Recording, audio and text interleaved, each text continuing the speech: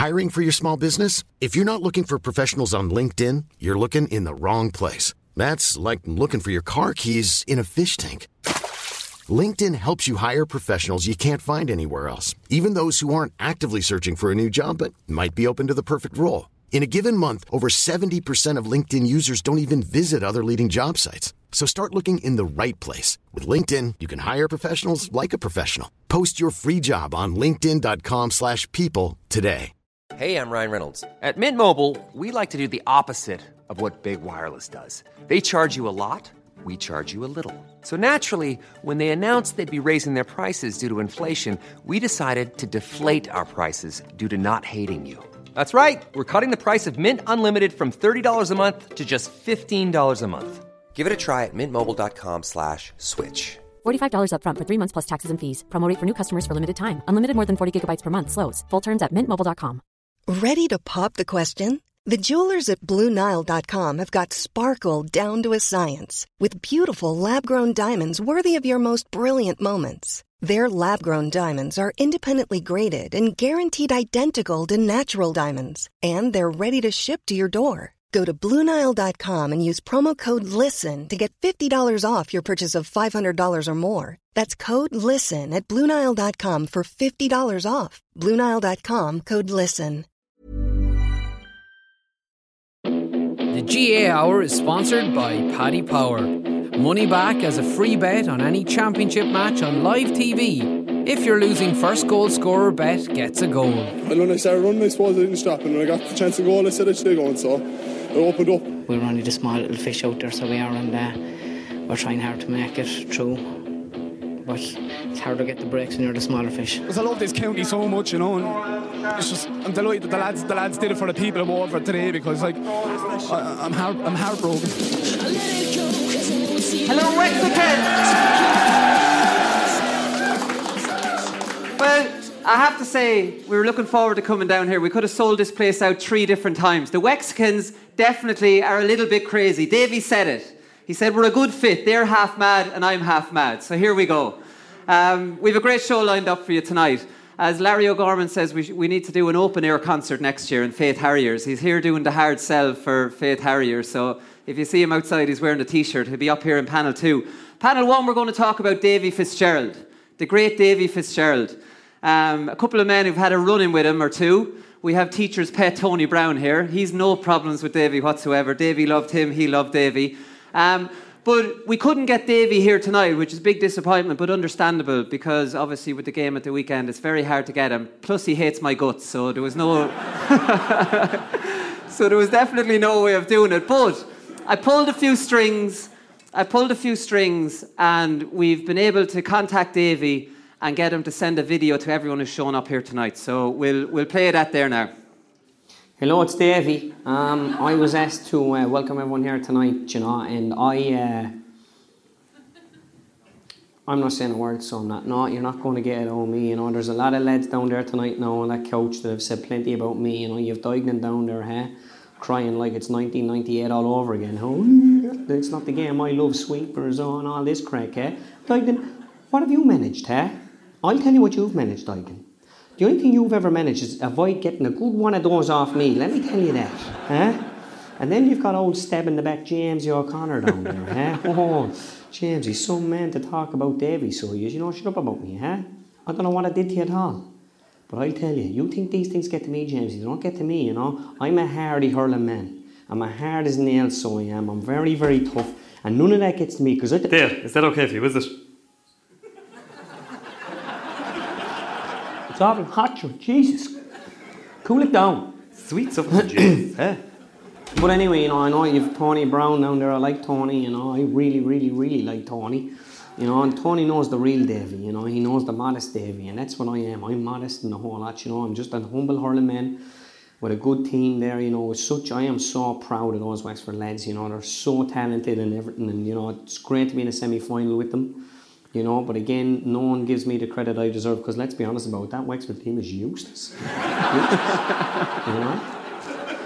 You know, it's like I'm racing Liam Sheedy on Sunday and he's in a Ferrari and I'm in a horse and cart, you know. But again, I'll go out there and I'll give it me all, you know, and if we win, it'll be all down to me. Because again, I'm a hardy hurling man, and that's how. Look at them muscles there. I tell you, no one tells me what. Yeah, what's that like now? Eh? Oh, that's nice. Beautiful stuff. Right, go on off the bed. What? I think go on off the bed, right? It's this time every night you have to go to bed, isn't it? Go on off with you now, right? Shut that door. I want to watch the news, okay? Call 1-800-BABES. Hello, looking to speak to Stacey, please. Yes, it's Joe. That's right.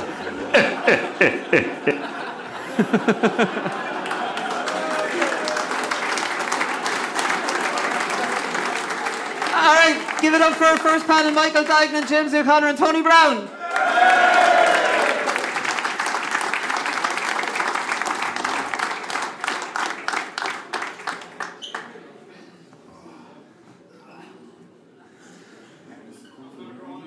I was worried, Michael, I don't know if you were in Clara the other night, but I was worried Conor would even do that video because I thought he won the Open. I saw so much of him celebrating it with Lowry. He went up to 18th before Lowry did. He was inside ropes. I was there, yeah. We had a good few days over there, so yeah, it was a nice break to get down to Wexford. I'm not as young as I was, so. I want to talk to you about this panel's about Davy, lads, because he's a unique character, and like I love him, and then I hate him. I think he's a bollocks. I think he's great. I don't know which side to come down on.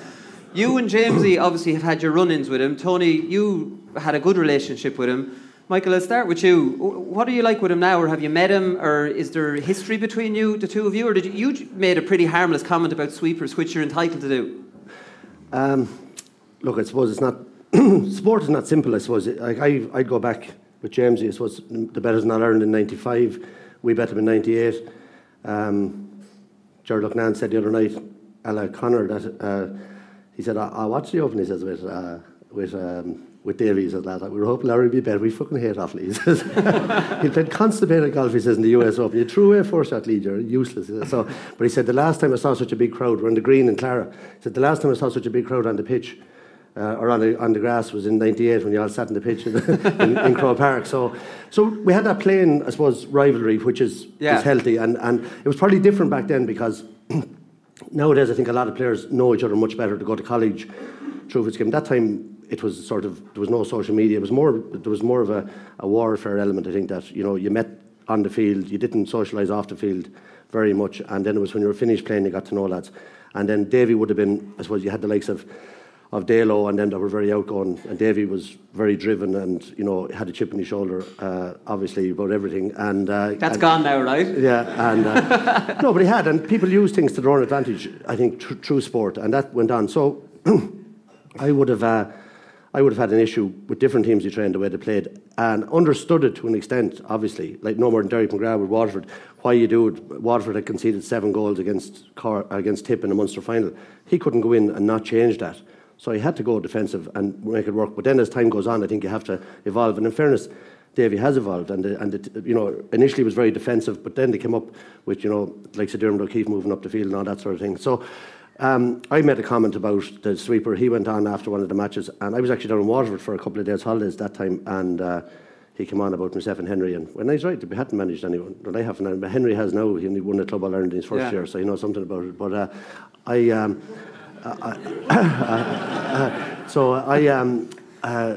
I'm not soft-skinned, and anyone that's in the media for as long as I am, and you were, all of us, you take the good with the bad. You give your opinion. That's what I try to do. And sometimes there's no harm in a little feud every now and then, is there? Well, there's no harm. And but what the only thing I didn't like about that was he sort of implied on the thing that we should be replaced as pundits, and we weren't qualified to be pundits.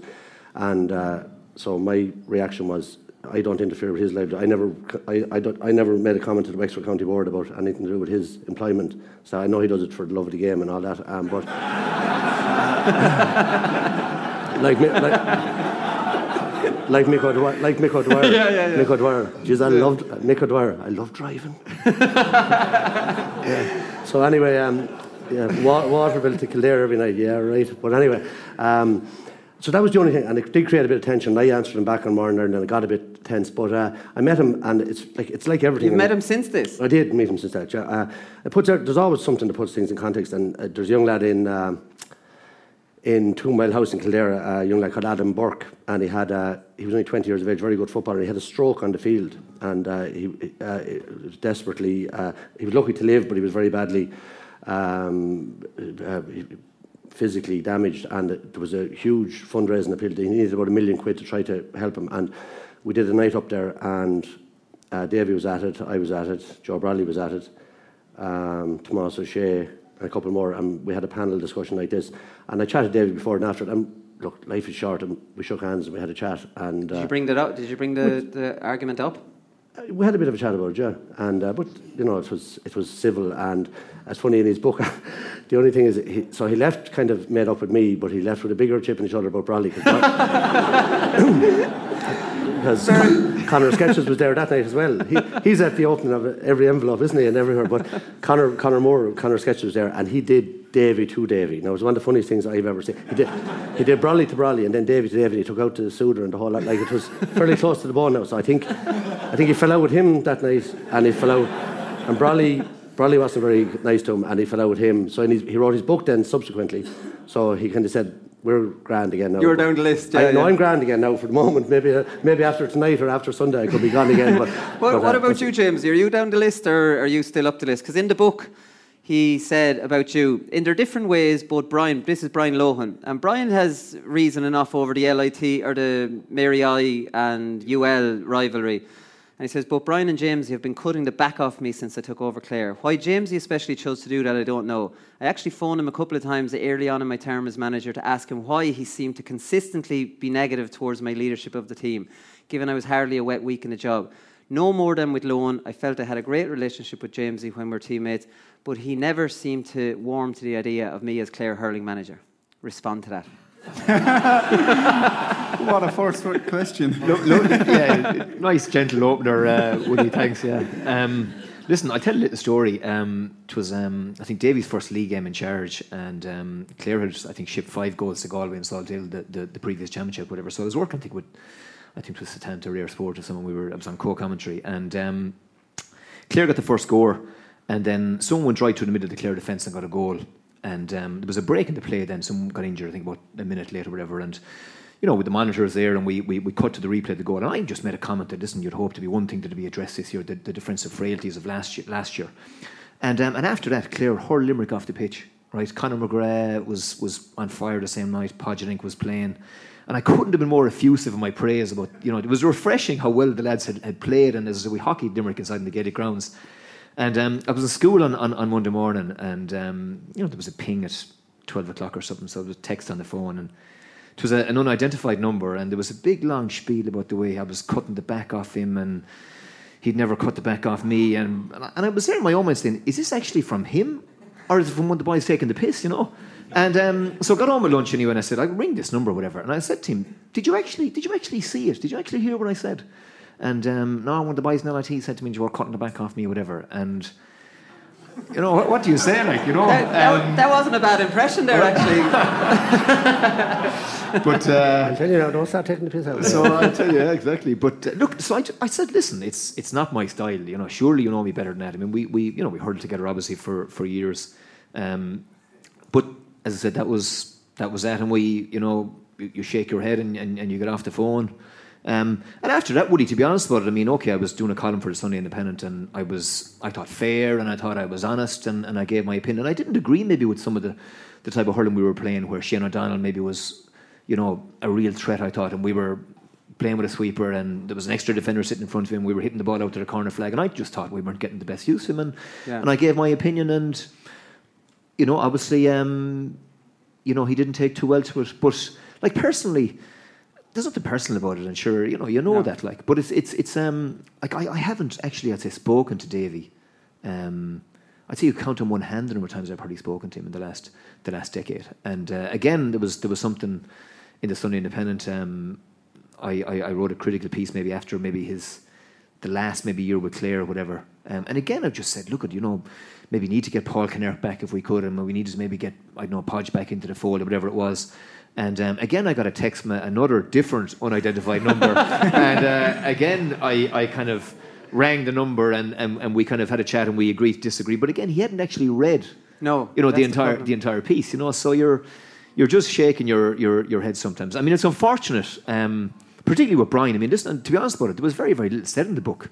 About, I suppose, from my perspective about me, it was more about Brian, and considering, I suppose, the relationship they had, fullback and goalie, that's disappointing. Yeah, and they were in business together, I think, too. They had a very close relationship. No, they're not in business together, no. But fullback and goalie. I mean, Lohan minded him for, I suppose, the best part of 12 to 15 years, whatever. And that's a pity. And like Brian is in business as well, and you know what I mean. So I know he feels, I'd say, pretty strongly, and that relationship is probably fractured beyond repair. Michael Holland, I think, said like that there'll be some crack standing between number 1 and number 3 at the 25-year thing in Croke Park next year. You know, if he's looking forward to that one.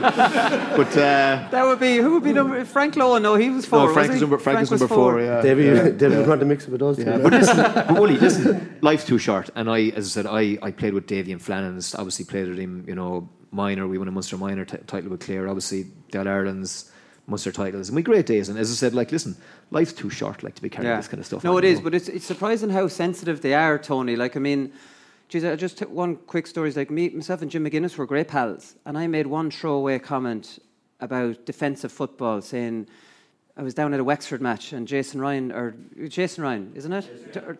Jason Ryan was the manager, and he was playing great football, and I made a throwaway comment as a co-commentator. It's great to see Jason Ryan going for a lovely brand of attacking football when you have younger managers like Justin McNulty, Jim McGuinness going negatively. Like, I was at McGuinness's wedding. We've never spoken since then. He texts me, friends don't diss each other on the radio. It's mad how sensitive they are. Like, I mean, I think their mentality is you're either with them or you're their enemy. Yeah, true. And, listening to the lads there, it's typical Davy Fitz, like... Davy is the type of guy that he's a sense of paranoia about him at times, and it works for him sometimes, and it works against him, But he reminds me of Derek McGrath to a certain degree. But there's one thing about Davy Fitz, and that is that he has that side to him. But if you buy into him, he'll treat you with huge respect, and he'll get the best out of you as a player. But just touching on that, like. In this business now, even, it's so true, Willie, if you open your mouth about anything, like I recently just I do a column at the Cork Examiner there, and I mentioned something there about Brick Welch, and he was playing centre field in the league final there against Limerick this year, and he was only coming back from injury. He only had a couple of games under his belt, and I mentioned that he was kind of off the pace a little bit, and then I texted him recently, no response back or anything, So it's crazy though. It's crazy, and it's that. But no, that's it with some managers, But you had a great relationship with Davy, and I want to get on because we were just going to start off about the run-ins you had with him, because like he's clearly an outstanding, brilliant manager, and like the Wexford lads hang on his every word. One of my favourite moments, and we're going to talk about his antics on the sideline as well. One of my favourite antics of his on the sideline happened during a match against G, Tony. We're going to play that here. On the sideline in the second half.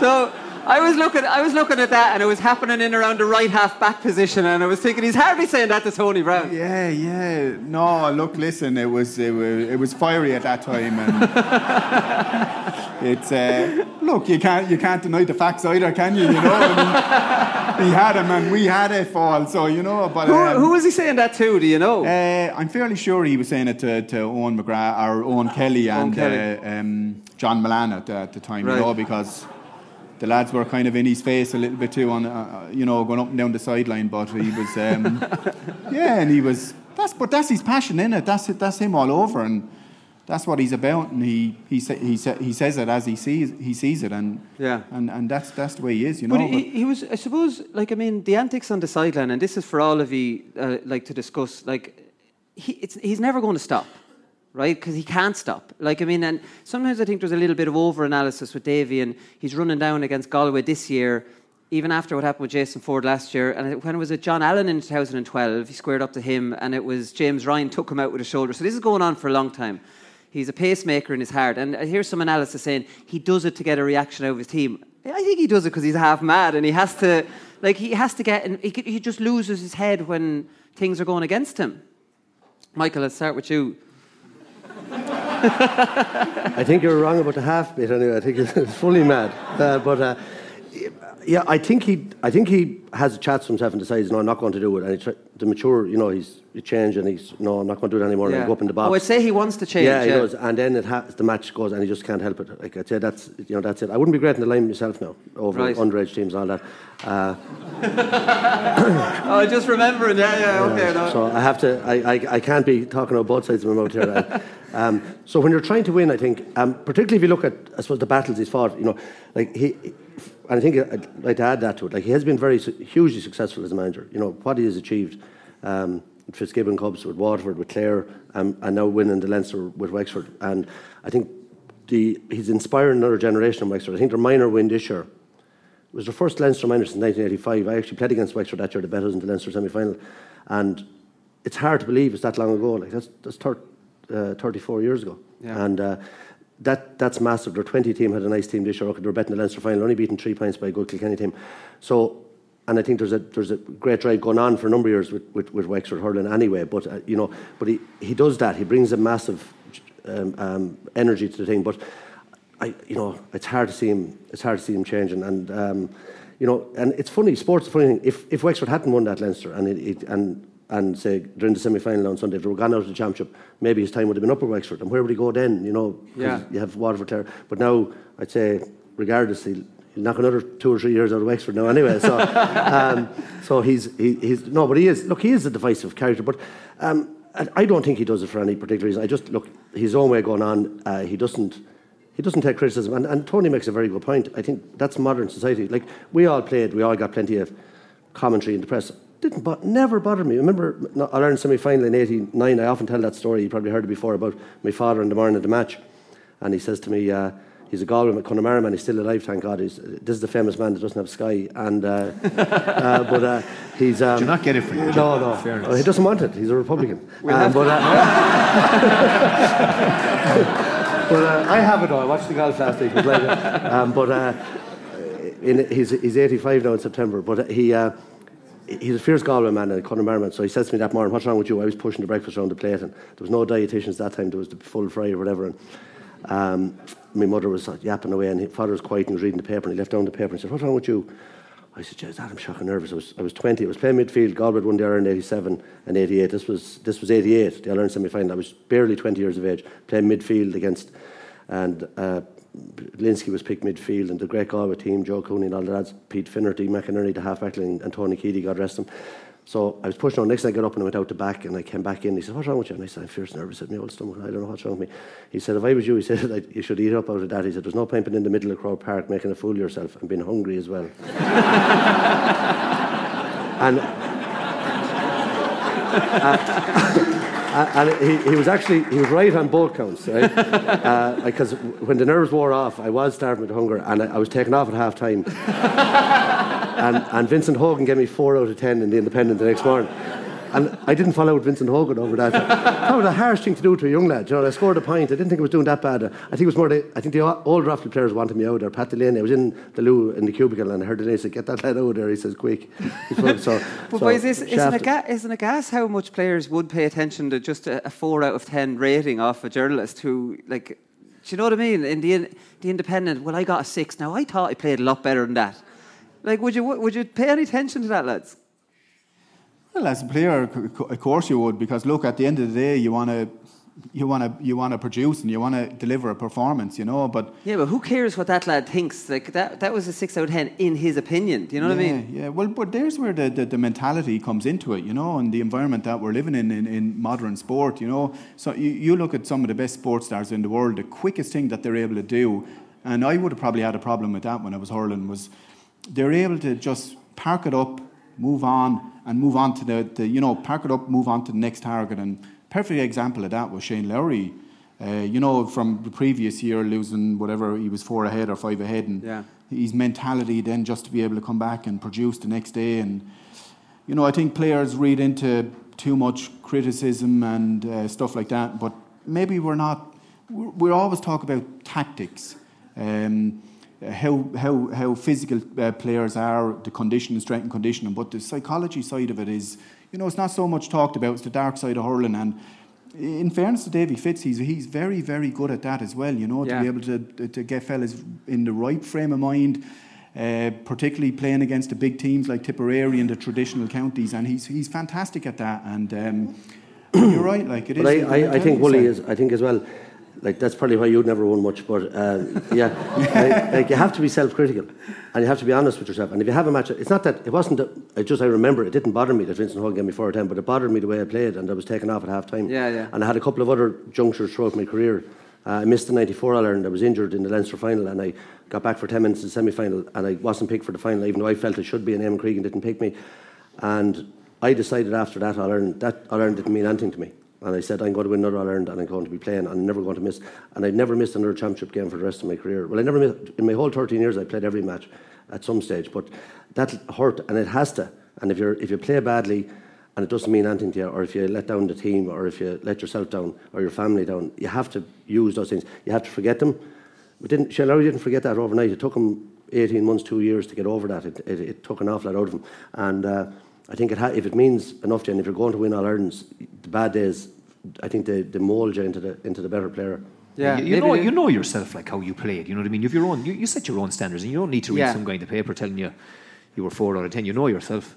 You know, and Lognan wouldn't have been too slow to remind you if you were 4 out of 10 performance. And that's true. But just on what Tony says there about how Davy would get teams up for it, because there's videos on YouTube of him shouting and roaring, and that's kind of how I would picture him in the dressing room, like maybe banging a hurl, and because they come out in the field and they're ravenous for ball, and traditionally that's how you get into that kind of frame of mind. And I was reading a quote, thought it was very interesting this year. He doesn't do shouting team talks anymore. He's given that up. So he says, that's kind of the way we are, he said after Leinster final. He says, we don't do team talks before we go out in the field. We don't have one before we went, or we didn't have one before we went down the field today. I won't tell you what we did, but it was different, which is pure Davy. Won't tell you now what it was. He says, I just want them to go out and hurl. But I thought it was a very interesting one, that Davy's moved on from that shouting and roaring team talk. So maybe that's where the game has gone in general anyways. Well, have you seen his body language pre-game? You know, I mean, he looks like he's wired. I mean, that he wants to, you know, and that. Do you think he's lying there, or do you think he's telling the truth? Well, look at it. It probably has moved on in terms of, you know, the analysis and the professionalism and the psychology of it. And in fairness, that's the one thing I think he really has brought to Wexford, is just the whole diet, the lifestyle, the nutrition. You know, these guys are athletes now. They live that life, and he certainly brought that. So, I mean, I'd imagine he's got people in the backroom team that, listen, if this is what's required vis-a-vis mentally getting guys ready, you know, that's where he's going to go. I think the big thing with Wexford, and you know, you probably know this in terms of the counties the three of us come from, is belief.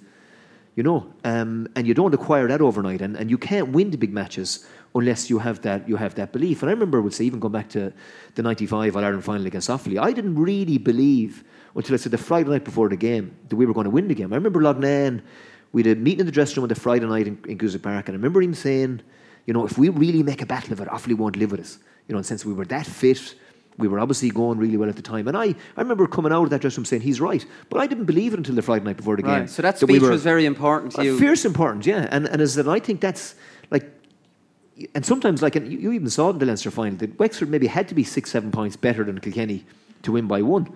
And that was the same with us in Clare, and maybe it's the same in Offaly and Waterford and the counties maybe that are struggling to make the breakthrough. And, you know, you have to, when you're trying to beat, I suppose, the Corks, the Tips, the Kilkennys. And I think that's the biggest thing in terms of his achievement with me, that the Wexford players genuinely believed. And I suppose, look, they'd beaten Kilkenny in the Championship before, they'd beaten them in the league and Walsh Cup, and that's really, I think, his biggest achievement. He's beaten everybody in his tenure. Well, all the top teams. I don't think you can have a set rule in a dressing room about what you do, because there's certain times there is a bit of straight talk needed. There's other times, you know, you can say players have to go out in the field and do it, which they have to do. But if you sense something, so I would have experienced both. I never really had any of our successful managers.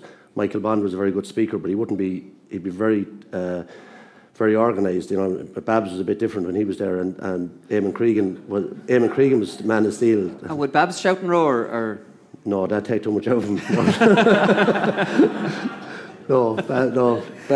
Babs shot himself in the foot outside the dressing room, but I think Davies really after growing as a manager. Yeah, maybe, we would have shouted and roared for you now, would he? Yeah, he would have. Well, you must remember when Davy came into Waterford, Davy was only after retiring, I think, from inter-county hurling at the time. He was only 37 years of age, and he would have had that small. He would have been like that in the dressing room, I suppose, roaring and shouting and hammering and hitting tables and stuff. But you could see him growing as time went on, and he got very, I suppose, astute about the game, very tactical about the game, and he grew in that sense, But there's no doubt about it. He would have went down that line. But the one thing that I notice with Davy is that the energy levels that he brings a big game, like so. In other words, in these training sessions, I've trained. I played for a long time. Trained under a very long time. Yeah, too long, Willie. But trained under a lot of managers, and the energy that guy brings to training sessions, I've never seen it with any. And I go and watch a lot of people coaching and training.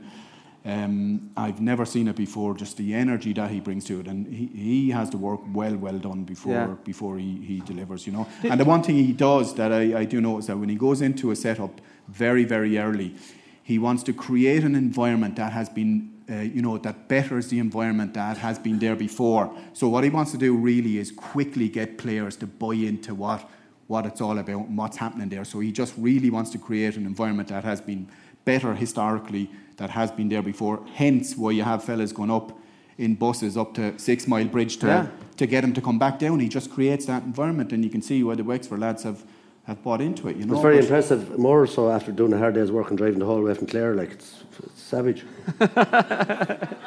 Here, let's not open up another can of worms. But this is the thing. Look, listen. Sure, at the end of the day, Davies from Clare, he got there's no doubt he got hurt the way he left Clare, Jamesy. Like the players, pretty much, he left it in the players' hands, and some lads didn't want him, and that was enough for him. And in fairness, I thought he was decent in his statement, said, look, he spelt out exactly what happened, didn't lie about it. Our players didn't want me. And I'd say he couldn't believe the Wexford job popped up, like a county with potential. The drive was poxy. It's going to cost him a fortune driving there. But it's just the right job came at the right time for him. Did, yeah. And it was probably a more attractive job than what it looked maybe on the outside, in the sense that, obviously, look at good work had been done, and even Liam's last year in charge, beat Cork in the championship that year, which was a really good result. And you could see players like David Dunn were coming on board. But that was a one-off, though, because Wexford weren't going that well before him. The Cork were going terribly that year, I remember. They were sitting ducks. I do... When people say Wexford beat Cork before Davy arrived, that wasn't a true picture of where Wexford were at, or am I being unfair on Liam Dunn? But I think, listen, the players were there.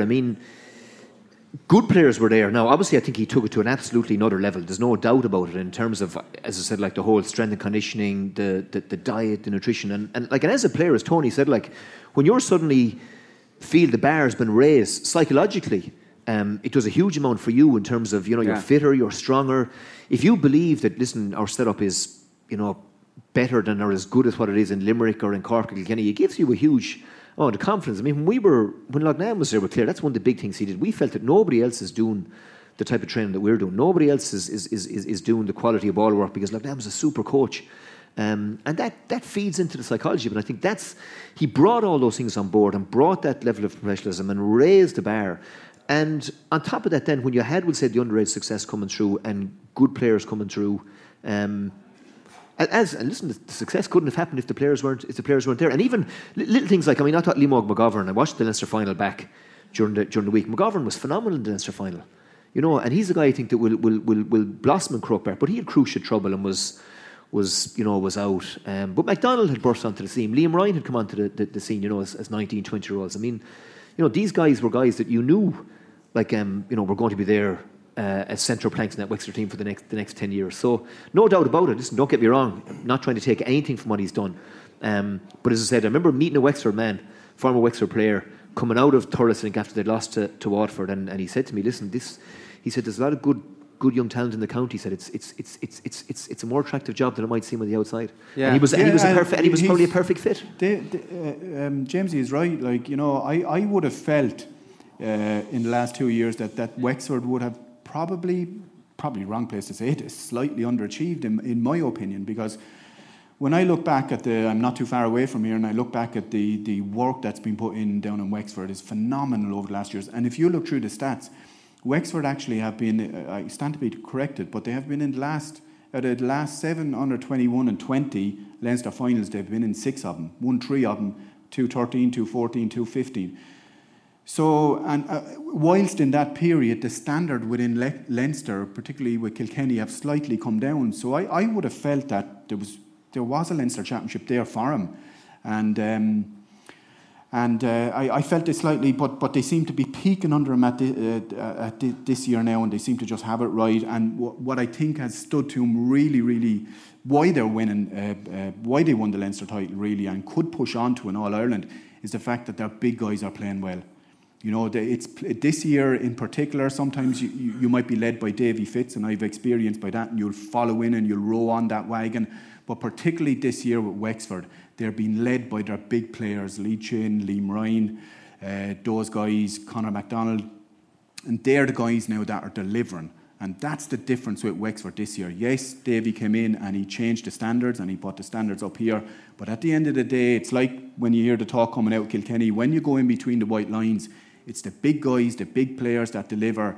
And that's going to be the big thing for Wexford this weekend. Can those guys still deliver? The big players still deliver, because that's what it's going to fall down. And that's why they're winning at the moment. That's why Wexford are winning at the moment, and that's how they'll get to an All-Ireland final, if those guys, again, produce on the big day. And that's not easy to do. I've been there, I played in a lot of semi-finals, didn't get through them, and that's the difference, the big guys delivering on that day and having the mentality to actually produce on the semi, because there's no doubt about it, Tip can do that. They've been there, they've done it, they know how to win semi-finals, so it's hugely important that Wexford and those guys big deliver again, and that's why they're there. Yeah, exactly. One other quote I wanted to read out to you was Davy after Leinster final. He likes to say a few things after them winning. He said, you should come down to our training and you would know what it's like. They come in an hour beforehand. They belt out tunes. We all sit down and chat for a while. I want it to be an environment where they want to come into. So just thinking of them all landing an hour before. Now, I've never been on a team. You come in dribs and drabs and you get your physio done or whatever, that they're sitting in, enjoying. Like, I mean, it sounds almost like a professional environment, Michael. Do you know, like, I don't know how he's done this, but like, if players are willing to come an hour before and they've all lived busy lives, that's a serious environment he's after getting together. Well, it is, and I think if you want to be serious about it from a hurling point of view, look where we've gone to in Offaly, slipped off the radar completely. And if the likes of Davy Fitzgerald had arrived in Offaly 3 or 4 years ago, I'm not saying we had the level of player that Wexford had, but I think we've been an awful lot better. He'd make a huge difference no matter where he goes. Massive, and there's very few managers in the history of the game. Mick O'Dwyer obviously had massive success with Kerry, but he went to Laois and Kildare first, and then Laois, and even Wicklow. When he went to Wicklow, the first Sunday he was in charge in a Byrne Cup match, 10,000 people at the match in Auckland, you know. And Wexford have, and I'm not just saying it because I'm here. I've said it many times over years. Wexford have the best supporters in Ireland in terms of, but they have, and you know that. But yeah, well, we football as well, you see. That's but and golf now. We're golfers now. We're not. We're finished with hurling and football. But all their games, the betting money is going into golf. No, we're doing away with everything else. But but anyway, but he genuinely. So when he comes into a county and then a county like Wexford, and the supporters get behind him first of all, huge crowds go to matches anyway, but it went on to a different level. So straight away, from a financial point of view for the county board, he's looking for a backroom team of X, Y, and Z. He's saying, yeah, sure, we'll self-fund it here. There's no issue, and they're going to make more. And that's the reality of modern high-level sport, whether it's Dublin football or Kilkenny or Limerick hurlers or anybody. The setups, the teams that are winning have serious setups, and you have to match that or you've no chance. And then to get the buy-in from the players, and I think it's fantastic to see the players enjoying the game like that. Because look, it's not a game. I think it's gone way over the top in terms of, and that's, look, I'm getting on. It's probably old-fashioned thinking, but what they're expected to put into it, and the level of preparation and training and everything else for an amateur sport, and I just think it's crazy, and the level of analysis and critique and everything that the players go through. You see, I'll just tell you this much now, just cut you off on that.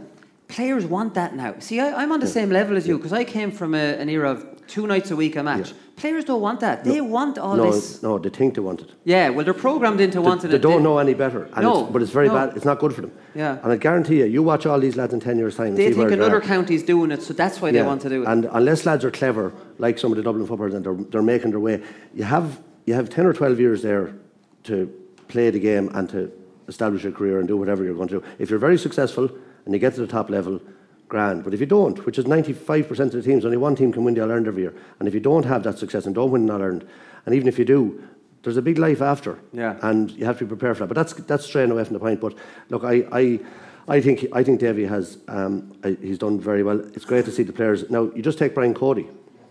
The Kilkenny players are there an hour before training too, to go out training. Like Eddie Brennan tells a great story about. I can't imagine Cody belting out tunes before training. Well, whoever turned on the first, whatever they use, iPad or iPad, he'd be gone anyway. That's for sure.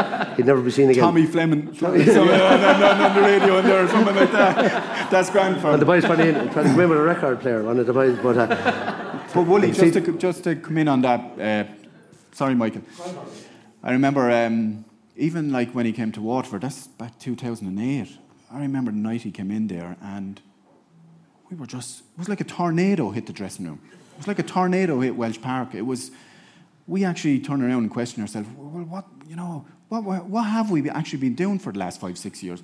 We won a couple of Munster titles or whatever, but actually where could we have went, because I remember he came in and it was typical Davy, we were all saying, well, where is he? Is he after taking a job or not? And we were all sitting inside in the dressing room and the door was closed and chairman comes in, and makes a big speech about Davy and the whole lot. It was really typical Davy. Davy is a guy that needs to be feel welcome and loved to a certain degree, And it works both ways. If you show him that, he will develop you as a player. But I remember he was introduced, and it was something like out of Live at the Palladium or something. He could burst in the door, and he told us a few home truths. And never forget then going out down the tunnel down into Welsh Park, and there must have been 1,000 slitters on the field. There must have been 1,000 cones around. There was an entourage of people all around the place, and we were saying, the buzz was there. It was just phenomenal. Before that, a couple of months before that, you could have been out in the field there, 7:30, 7:25, pucking over and across with Justin McCarthy. Just tipping across with him, but. He brought that side to him, and the following week then we were all in there and we had urine samples. We were all saying what the hell is going on here? He was testing and he just created that environment very, very quickly. But that was after he said some of the Clare lads run the hard stuff. Isn't that what he said back in? That wasn't your time. I was well retired at that stage. The Clare lads were all the samples were full of my body. But Eddie Brennan tells a story about going training, he was kind of on and off. Crody was doing his thing with him. He was giving him a game and then taking him off and then bringing him on and taking him off, and he was getting a bit fed up of it. And he was down in Kilkenny one day and he met Joe Hennessy, the great Kilkenny hurler in the 70s and 80s. And he was telling Joe and he was feeling sorry for himself and the whole lot. And Joe says, and what time do you begin to train that? And all that, trains at 7:30. I'll be there at 7 o'clock, 7:15. He says, so go down there some even 6:30 and see what's going on. So he went down the next Tuesday. Henry was out taking 100 frees. Tommy Walsh was there. JJ Delaney. All the lads, the top players, well-established lads, they were all there at 6:30 hurling. So Eddie realised he had to up his game and get to another level, and that's what he did. So that's, they're all different. And that's the thing. I mean, and even, the top players that I played with, I mean, Lohan, the amount of work that Lohan did on his own, away from the training pitch. And there's a correlation between, the whole, how hard, the harder I work, the luckier I get. And all the top players are doing that bit extra. And it's the stuff that they do probably away from the pitch that makes a difference. That's what separates them. Yeah, it's dedication. I was told that recently about the Dublin footballers, and that it's cluxing up the game now. So he's at training at maybe 6 o'clock for 7:30. So he's doing his kicking all, training away. Then Johnny Cooper lands in and he's here at 5:30. So he's doing his stretch and his limb rob. He's dedicated. So now everybody, the bar's raised so far now that it keeps going down. So you're going to have to take a half day off work to keep up with keep up with the top boys. Right, we're going to finish on predictions, lads. I'm going to start with you, Tony, down that end. We'll get predictions off the second panel as well. So they're all gone quiet for this. Predictions are very important to supporters. They are. It's like ratings for players. It's that important. So Tony, I'll let you go first. Yeah, well, I suppose it's hard to give your predictions with a crowd like that out there. But actually, it's funny. I only found out there this evening that I'm related to the Quigleys. So come on, Wexford. Yeah, I only found out this evening. Yeah, my mother. I wouldn't let you get into the details behind that one. You got a knock on the door, did you? Commiserations. No one likes that news. Look, it has the makings of a fascinating game tactically, because look, you have one team that likes to create space, and you have one team that likes to shut down space, and you know it's going to be fascinating to see who can create that space at either end. But look, I think Wexford at the moment are the form team going into this. Tip on one side, they're spluttering a little bit, and I think Wexford won't get a better opportunity now. You know, as Jamesy mentioned, they just have to have that belief that they can win it, and I think they have at the moment. For Tipperary, I think they just need the likes of, like, John McGrath's not on form. If he hits form, they could be in trouble. Bubbles is not on form. If he hits form, you know. But I just think that the Leinster Championship in particular has been a fantastic championship this year. I think it's been way ahead of the Munster Championship. So for that reason, I just have a feeling that Wexford, if the big guys deliver, if those big guys deliver, I think they'll just shade it. So Wexford for me. Okay, well, Wexford. Wexford Limerick all over again. Jamesy, we'll go with you next. Is there a back door out of this? I suppose, look, if you go back to the Leinster final, I mean, you know, I tipped Kilkenny. I thought Kilkenny would win. I thought an awful lot of things had to go right for Wexford to win, but they did. I mean, they had 3 wides in 70 minutes. They were unbelievably efficient. Now, some of those, MacDonald got an unbelievable score from the sideline. O'Keefe got a great score from the sideline. Rory O'Connor got an unbelievable point on the run from the sideline. Chin nailed every one of the frees, even frees from a different parish. You know, might have dropped one short. You know, that level of efficiency. And as Tony said earlier, all the big guns performed. You know, Chin was good, MacDonald was excellent, Rory O'Connor was brilliant. You know, McGovern. I thought the guys that needed to go well went well, and they didn't concede a goal. You know, and as I said, all those things came good, and they still won by 3 points. I just think that Tip were stung after the Munster final performance. I don't think they saw it coming, but I think they parked it. And I think the age profile of the Tip team, like Callanan now and Pádraig Maher, these guys know that, listen, they're not going to get too many opportunities, you know, to get back to another final and win a third medal. They're 70 minutes away from it. My sources in Tip would tell me that there's a big performance coming, and I just feel that, look at if Tip won't allow, I think, the game to be played on Wexford's terms the same way it was played in Limerick's terms in the Munster final, and I think they'll get a couple of goals. I think they'll get ahead, and I think that's the problem for Wexford. You know, if they fall behind, can they claw it back? And for me, like, listen, could Wexford do it? Absolutely. Have they the legs? Yeah. Tip suddenly look like a team in their 30s, a lot of mileage in the clocks. But I still think there's a big performance in them, and I still think they'll find a way to get the goals to win it. Okay, 1 Wexford, 1 Tip. Michael? No pressure now, Michael, right? No. Davy was right.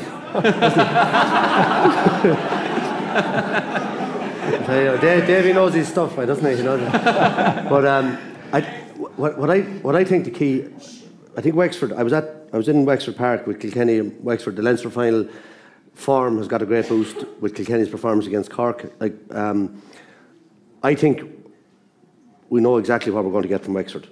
You're going to get 100% committed. We know the system, what they're going to play, what they're going to do. The problem is for Wexford is that Tip know that as well. And Eamon O'Shea is one of the best tacticians in the game. And we're talking about different managers here tonight, but we didn't talk about Liam Sheedy. And Liam Sheedy is a good friend of mine. He's probably one of the most determined people I've ever met in my life, in any walk of life. He's a savage. And they're hurt after the Munster final. Like, I look back on it. The negatives about Tip are this. They had 15 players at the start that he went with, the older players. He didn't bring in the young players. He didn't feel they were ready. Bonner, Maher and Cathal Barrett got injured. Bonner's gone for the year, so they know that now. When their half-forward line doesn't function, the team collapses. Yeah. Are they a bit fickle when they lose? They're kind of go scrambled. Well, the supporters get down on them as well, and everything like that. Everything turns very quickly. When they're going well, it's a massive this way, and when they're going bad, it's a massive this way. So the Munster final against Laois, they stuttered over, and that was partly down. Laois played very well, but Tip looked a bit flat. So the key to this match to me is what Tipperary turn up. Yeah. And at the start of the championship, they were I did nearly all their matches, commentaries on their matches. They were unbelievable. And you don't become, like the form of them, the fitness level of them, like the Pádraig Maher you mentioned, Callan and Brendan Maher, back from a serious injury, fitter and faster than they ever were. And still, we talk about the form. Top goal scorer from play in Ireland this year is Seamus Callan, 6 goals and 14 points. He scored a goal in every championship game. The second top scorer from play in Ireland this year, and he's been brutal, is John McGrath, 215. And people are saying he's playing terrible. Their average score is 223 a game. So if they score 223, that's 29 points, and that's taking into account a Munster final drubbing, they're scoring 30 plus points a game. So Tip are going to score around that. They're going to try to isolate Noel McGrath as a loose man with the way Wexford are going to play. He can score 6 from play from the middle of the field. So it's all about matchups. It's all about who goes better. I think the most Wexford can score the way they play is about 23 or 4 points. I think the most Tip can score is 27 or 8 points. So to me, now that's Tip with a performance. Yeah. Tip, the way they've been, Wexford win. But Tipperary with a top performance, with the ability of that forward line, they're going to score more than Wexford. So I unfortunately hate saying it here. I think Tip by about 3 or 4 points. Okay. It'll be it'll actually be. I'll do it to Diagnet. Davy was right, wasn't he? It'll actually be very interesting to see tactically will Liam Sheedy change? You know, it's going to be very interesting to see that. Because I've often thought, with particularly the way Wexford play. You know, and Michael mentioned Noel McGrath. For me, he's one guy that tactically, if he made 1 or 2 switches, like they haven't replaced Bonnie Maher in centre forward at the moment, and I just think that a mould in his category could be Michael Breen to put in there, because he's very aggressive on the ball. He likes to attack, he likes to move forward. And the same with Noel McGrath. Wexford are going to offer up space. You've seen it the last day, you know. They'll allow the puck outs to happen, and I just think that Noel McGrath would make a super number 6 or a sweeper. The fact that he can deliver and pinpoint. He's dropping deep. I know Pádraig Maher is playing exceptional there at the moment, but just with that delivery, if you offer up space, he's one guy that if a small little tactic, he could just unlock that defence like that. Colin, just make one last point about Wexford. I think that if you look at their young players, the age profile, Rory O'Connor's only 20, the 2 Rex, Conor Furman, they're under 21 team this year, there's 3 or 4 of them excellent. I believe over the next couple of years when them lads become more leaders, I think when they get more trust in the backline, when they push forward a bit more, I think Conor McDonald isolated on the edge of the square one-on-one is unmarkable. Yeah, he's only shown his true potential in the last game or 2. Yeah, because they're suiting him a bit better. They're leaving him on the edge of the square. But imagine if there wasn't an extra man back there to pick him up. Yeah. He's unbelievable in the air. And he's the best modern day player in the air. So Limerick are at the top of the peak. Kilkenny are trying to get there. Wexford have beaten them. Tipper on the way out. The next 2 to 3 years, Wexford will win Northern Ireland. Okay, you saved yourself. All right. In fairness, he's an all-right sort, Diagnet, isn't he? That's why he lasted 20 years. Listen, we're 2-1 on Tip, but we have a panel with 2 Wexford players in the next panel, so we might tie it up, and the casting vote might end up with me. So you never know what happened. I'm going to leave this panel with another video of Connor's sketches, and this came out. I think it's his best ever video. This came out around the time of Michael and Henry's feud with Davy. So here it is. We're taking a 5-minute break after this, and we'll be up with panel 2. So Connor, take it away. Diagnen's at it again, John. I know, eh? He's saying I should go up. What does he want you to do, eh? Douse yourself in fertiliser, eh? What am I going to do with him, John? Eh? What are we going to do? I know, Davy, I know. And I was thinking about him, right? I think we should send this fella a message, right? That he will not forget. Absolutely. I have a plan. Right, that looks good.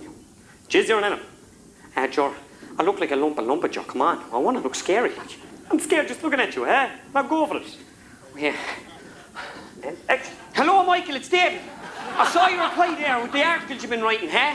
Oh, you can't work the Sky TV boxes, I call you, eh? Come on, the man. Because you started all this shit. You're bad. With your analysis crack, right? Absolutely, David. How's that, John? It was good, Davy, but you need a little bit more angle, right? You know, think you're a cross between Conor McGregor and Mufasa, right? King of the jungle, baby. Okay. Give me a roll. Ah. Jesus, Davy, I said Mufasa, not Simba, eh? Roll. Ah. That's it. Go on, good lady, go again. Okay, let's go. Action. Hello, Michael, it's me again. Huh? I'm your worst nightmare. You're my worst nightmare, huh?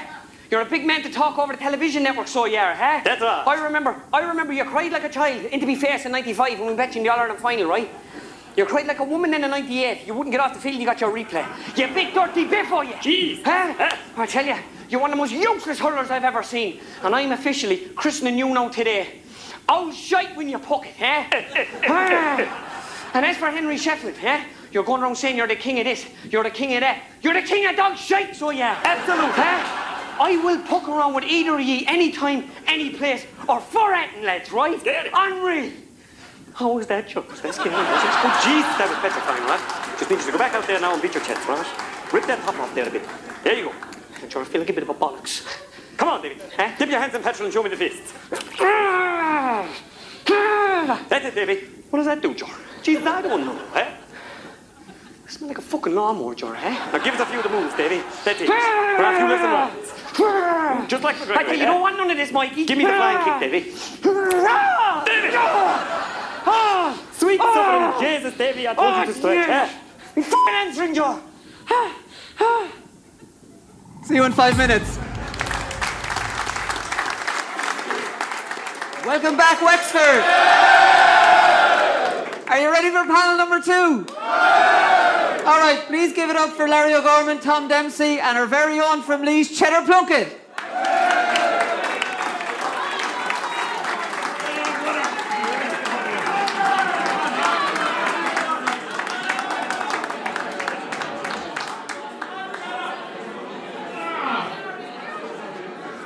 I have a funny feeling that the predictions are going to be evened up very soon if we start down. So, Tom, I want to start with you. There's 40,000 Wexicans expected in Croke Park this weekend.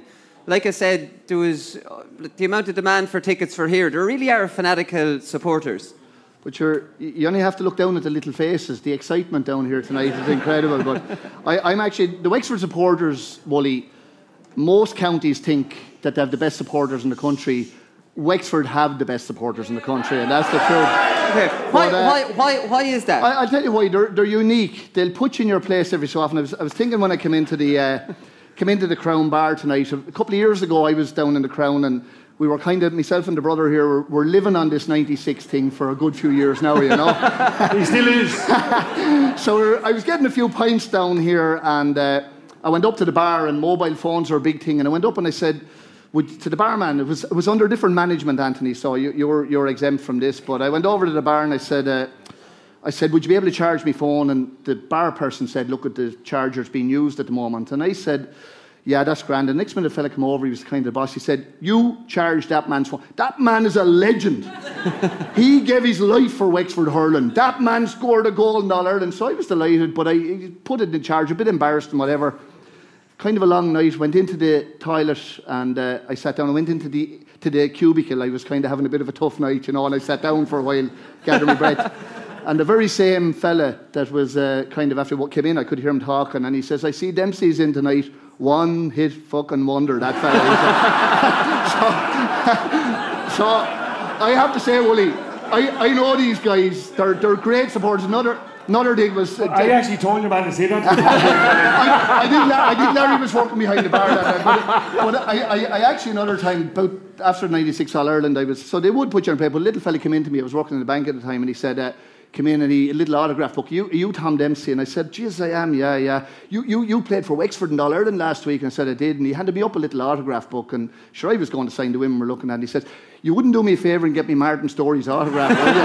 So on that hand, Wooly, they're a great, like, they are the most fantastic supporters. Like next Sunday we'll go up to Croke Park. And I think the big difference is that we'll bring a huge crowd. But the Wexford fans love this Wexford team, and they love Davy, you know, and I've listened to the boys there, but they absolutely love Davy. We're going up without this weight of expectation. We're going up, and I think whatever happens. We've won Leinster and whatever. And I think it's going to be an advantage to us, because the tip supporters, like the traditional counties, they're going to put kind of pressure. They need to win, and they'll give out. And I think there's a better feeling about Wexford. And I suppose if I was to explain what Wexford supporters mean to me, and Larry will remember, the 1997 All-Ireland semi-final against Tipperary. I remember going out on the field and there was 40,000 plus Wexford people there that day. It was the most incredible atmosphere. It didn't work out for us, but incredible atmosphere. I remember going out on the field, and when Wexford hit the field that day, just from the field point of view, it almost was like there was thunder hitting the ground, you know. It was just amazing. And then the purple and gold, it was like a thunder and lightning storm when you went out on the field. And that's the kind of support that Wexford people give to Wexford. And you know, I'd never underestimate it. I'd look at the people here. I think we're one of the most passionate. We've lived on very little success, but we're a seriously passionate county. And the last thing I'd say, I always laughed, we know how to celebrate as well, as you can see there tonight, but we know how to celebrate victories. There's a good friend of mine, Brian Morris, Larry, you know him well. Brian comes over from Wales, he's connections here with the Sack Welsh and that, and he's from Fishguard. But Brian came over and stayed a couple of extra weeks after 96 to do a bit of celebrating with us, you know. I think he got divorced, actually, Tom. But he was. He got divorced after that. And all was going well with the new woman, I believe. No, he's going very well, yeah. And she's just hoping Wexford don't win this year, or he could be gone again. He should be gone again. He could be going for a third, I think, through. But Brian was coming out of the Gaelic Bar, which is a pub up the road, you know. And he's coming out at 5 o'clock in the morning, about a week and a half after the Leinster final, or the All-Ireland final that year. And the guards said, look, enough is enough. We'll have to put these Wexford people back to normal. So the guards arrived at the door. Brian was coming out, and next when the guard put his hand on his shoulder, sorry, you have to go back in, I'm afraid. And Brian says, no, I've had enough, he said. So I was just saying, for me, Wooly, and not to talk, they're the best supporters in the country. They'll put you in your place when they have to. But I'll tell you this, by Jesus, I'm looking forward to next Sunday. It's going to be a serious day in Croke Park. Here's a question, Larry, that I always wanted to ask you lads from Wexford, is that Tom talks about the thunder when you come out in the field. And I remember in 96, I remember watching this as a young fella and thinking, this is a bit strange, that Limerick burst out into the field and you walked out. I remember Martin Storey almost keeping you all back, and you walked out casually like you were walking, I don't know, to the Jacks in a pub. It was nothing. But what was this planned, or was this? What was the psychology behind that? I think throughout the year, throughout the whole championship, I think Liam Griffin had a great hold on everything that was going to happen. He sort of prepared us very well into every game. He had us visualising everything that was going to happen. And you're right.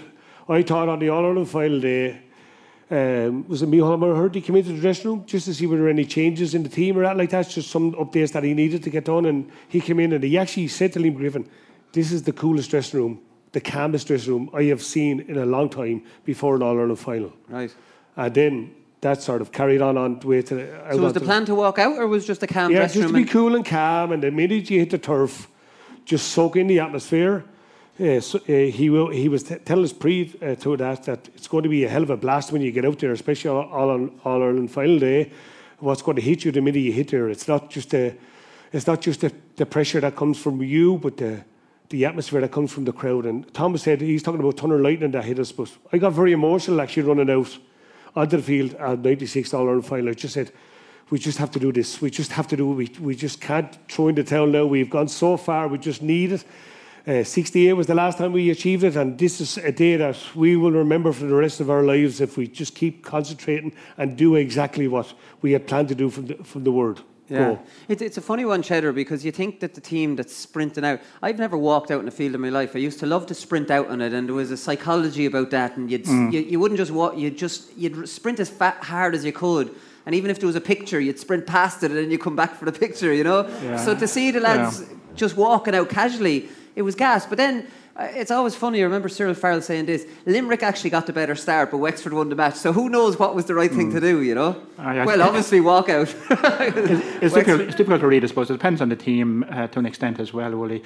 But look, you're going to go out on the field, you're going to sprint out onto the field. You're not going to start the game for 15, 20 minutes, Tom. Yeah. You know, so what's the point? You know, you need to build up slowly and be ready. I'd say on a serious level, lads. Maybe you could all get a lift out onto the field. It depends on the team, really. You know, some teams need to motivate themselves to do that, and some teams surf the energy coming out onto the field. Yeah. And you know, I can't explain that. Tom and Larry has explained it much better than I have.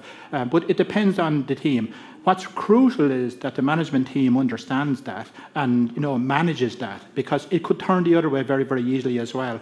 Some players go out in the field, never look at the stand or anything like that. The sports psychologist would tell you to soak it all in. Look up, soak it all in, understand what's going on around you, and then concentrate on your game. So it's good to have that level of detail going out onto the field, because in Laois's lifetime, going into an All-Ireland, it's probably going to be once at best in 30 or 40 years. You need to get all of them things right. Yeah. And it may very well be, look, we all know going out in the field that you need to get your second breath, that you're turning around the place for a minute, and then you get your second breath, and then you're off, you're into the game, you get stuck into it. It's just managing all those little minutiae at a crucial time. Because look, hurling's such a game, you could be 3 or 4 goals down, and get it wrong, and you're out of the game really early. Yeah. Did you think, Tom, even when Liam was telling you to walk out in the field, did you think maybe this is a weird thing, or did you think, we've won up in Limerick because this makes sense and no one else is doing this? Yeah, there was one thing that happened, and Larry will remember. Griffin, I didn't talk to Griffin for about 6 months in that particular '96 All-Ireland year, because he was after dropping me, and I thought it was I thought it was the greatest corner forward in the world. I couldn't get over it. But one thing that Griffin did, Griffin had a different strategy for every day that you went out. He was, without doubt, way before his time. And the strategy he used that day, which I thought was particularly ingenious, was Shawnee Flood. Shawnee had missed the All-Ireland. He missed the All-Ireland that year. You have to think about Shawnee's situation, one of our favourite hurlers, Larry. And, Shawnee was a different type of a player, but his father, Tim Flood, had played for Wexford in the 50s. Shawnee's dream all his life was to play for Wexford in an All-Ireland final. Injured himself in the semi-final. We knew that he wasn't going to make it. So just before we left the dressing room that day, we had the very same thing in the dressing room, Cheddar. We were absolutely ready. Rod Guiney, I said, please don't let me get in that man's way, because he'd put me out through the dressing room wall, right? So Griffin, just as we went out the door, he just stopped everyone. Shawnee was standing there, totally not expecting to be asked this. But he said, Shawnee, last word to you. And Shawnee just turned around, and it was very emotional. And Larry was saying about emotion. Emotion is a big part of Wexford's psyche, and sometimes it hamstrings us, but it's a big part of our psyche. Shawnee was standing at the door, and he said, look, lads, he said, you never know the opportunity in life you have till it's taken away from you. And it was particularly emotional. I remember every player just did that to him, walked out. And I think that's what kind of settled us down a little bit. We went 5 points to 1 down after 15 minutes, so it maybe didn't work as well as we thought it would. But I think, Griffin had great strategies from that point of view, and that's my kind of one of the greatest lessons in life that I've ever had through GAA. Yeah. Always take that opportunity, and by jeepers, I hope the boys take that opportunity. I think that I won't give my prediction yet, Willie, but I'm hoping. I'm very hopeful, Willie. Well, at the moment, there's been 11 games between Tipperary and Wexford in the Championship. Tipperary on 7, Wexford on 3. There's been 1 draw. So, I think Wexford got the better of Tip in the 60s, but it's been more Tipperary since then. And the two of you have been involved. You were involved in 97. You would have been favourites going into that one as defending All-Ireland champions. And in 01, when you wouldn't have been favourites, Larry. And I suppose 97 would have been a bit of a shock to the system. Tipperary were coming through the back door, and you would have been expecting to beat them after retaining Leinster after winning the All-Ireland. Yeah, that's the first year that the back door was actually introduced into the championship, and we were actually, after beating Kilkenny in the Leinster final, I remember Liam Dunn saying to me, this is even greater than actually beating Limerick in the All-Ireland of 96. I said, wow. Just because we struggled for years and years, Tom would tell you, to beat Kilkenny, to beat them, whether it's the first round or the semi-final or the final, just to beat them that year was something fantastic. And then after that, we were saying, all gun-ho, now we're back up where we were back in 96. The attitude was good, the body language was good. The whole thing seemed to be coming nicely for us. And the back door came in, we faced Tipperary, and I think it was Gerlach Nan actually maybe on the Sunday game might have said, Wexford's roughhouse tactics won't work with Tipperary in this big game. So we were a little bit concerned. We were saying, maybe he thinks maybe Tipperary are a lot stronger, tougher than us. But we did go into that game with Rory McCarthy had a slight injury. Gary Laffin, who's here tonight, had a bit of an injury. Rod Guiney had a bit of an injury. I was injured myself. Tom was injured himself. Well, he said that after the game because he didn't score in the game. But we went into that game thinking that we have a great opportunity of overturning Tipperary. Yeah. But, past history with Tipperary, from our standard, wasn't great. That thing that we'd say, we've always a great chance of beating Tipperary, but we sort of never believed that we were good enough to beat them, but we always said we have a chance of beating them. And maybe that's the reason why we sort of lost out in 97. And then if you go back on to 2001 was the very same thing. We got a great chance in the first game. You know, we were 8 points down at half time. There was a little bit of argy-bargy going on at half-time. Ger Cush and Tony Dempsey were over us, and they said, Larry, you have to stay where you're playing. You can't be attacking forward. You've got to stay in your position. And I was a little bit concerned because my guy had dropped back in the midfield or half-back line or whatever. But they made a change at half-time, and they said, look, Larry, go for it now. Your chance is there. If you get the opportunity, go forward, go forward. You followed him on then, did you? I just followed him on. And thankfully, you know... And you got 2 goals. Got 2 goals. Two goals. Well, come on now. Someone had to mention the 2 goals. And I set up the 3rd one as well, actually, by the way. For Tom. No, I was retired. Tom was finished. Tom, you were blaming refereeing decisions. Is it for 01 you're blaming them, or for 97 and 01? Look, Wooly, I'm amused. I'm amused when I see pundits talking about the Leinster final and Colin Fennelly was held in the square and whatever. Jesus, we inherited. We were the ones that were done more by referees over the last 100 years, right? And I think I'm right. I'm saying the right things now, aren't I? But I give you one quick, good one. We've some great referees down in Wexford, and it is a tough job, Wooly. It is a tough job, you know. But before I go into that, I just said we've a guy down here called Damien Donovan. Very, very, very witty referee now. You know, He's a brilliant referee. I make no pretense. He's a brilliant referee. I don't know if Damien's out there, but you're a brilliant referee, Damien. And he was refereeing one day, and sometimes the referee strikes back, but Damien was refereeing one day, and this big, huge fella buried a fella. And Damien went over to give him the yellow card. He was going to give him, Damien would shuffle over, and he says, what's your name? And your man says, Humpty Dumpty. So Damien turned around to him and he says, what did you say? I'll give you one more chance. He says, Humpty Dumpty. And so your man, the language wasn't so good. He said, Humpty Dumpty. And Damien says, and how do you spell the Dumpty? D-U-M-P-T-Y. And Damien says, well, I'll tell you what, Humpty. Took the red card out. He says, go over and sit on the wall over there. So I have to say, and that's a true story, you know. But my problem with referees, in 1997, Larry said there a minute ago, we were a bit naive. We were Leinster champions. Everything was going well. We'd won 7 games in a row in Croke Park, and things were really good, going for them. I always remember going out in the field. But Ger Loughnane had said that Wexford's roughhouse tactics won't work with Tipperary, and this gathered legs. And I to this day, and James, you might tell me, I don't know why Ger said this, because we would have supported Clare so much through 95. I know he's only one Clare man. Maybe, just maybe he was afraid to meet us in the final. But anyway, that was one. But the referee on the day, he really did crucify us. I mean, Rory McCarthy was hit, and he didn't even get a free. And Wexford players were almost afraid to move that day. Now, we were beaten by a better team, and we can't complain about that or whatever. But I felt at 97 we didn't get the rub of the green. 2001, there was time up. Paul Codd had the ball in his hand on the drawn day. Now, Paul Codd was one of the best strikers of a hurling ball I've ever seen. Nearly 30 seconds left on 30 seconds left on the clock. Just about to strike the ball. Would have put us a point up. Referee blew the final whistle. So you'll have to excuse me. Where was he on the field? He was, I'd say he was about 60 yards out. But if you knew this man, he was in the goal. Guaranteed score. He was actually in the dugout. He was in the goal. He was taken off. But that didn't matter. We were going to score. But I genuinely feel that we haven't got the rub of the green, and I do think that maybe we deserve a little bit of a rub of the green every so often. And it's just a little bit disappointing sometimes. I think Davy on the start of your programme sometimes says that with the little fish doesn't always get the running. To a certain extent, we don't always get the run. That's my own opinion. Maybe that.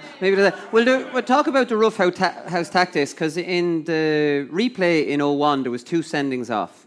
We have footage of Mitch Jordan. I don't think anyone can have any complaints about Mitch Jordan, can they? We have Mitch Jordan. He was already on a yellow just before half time. Yeah, this was after Liam Dunn's one. We'll show Liam Dunn one after this, but Mitch Jordan's one first. He was already on a yellow. What effect will that have on the match? Oof, a wild pull. Mitch Jordan could be in trouble because he's already been booked. He's already received a yellow card, and now it's red. Wexford are down to 13. When you're booked already, anything can happen. Wild swing. It was he was okay. Now, marginal. He was unlucky. He was unlucky. No, that was marginal. That was marginal, Wooly. There was nothing in that, right? Cheddar, you're the only neutral here. That was a second yellow. Like, I know that was back in an era, but that was a yellow at any era, no? I'm not so sure, actually, Woody. I think the other lad got in the way, to tell you the truth. All right, okay. Okay, none of you are agreeing with me that was. I'm not a hurling man. I don't know. That looks sore. That looks sore. Woody back on her own day. That only hurt for about 5 seconds and then it'd be gone.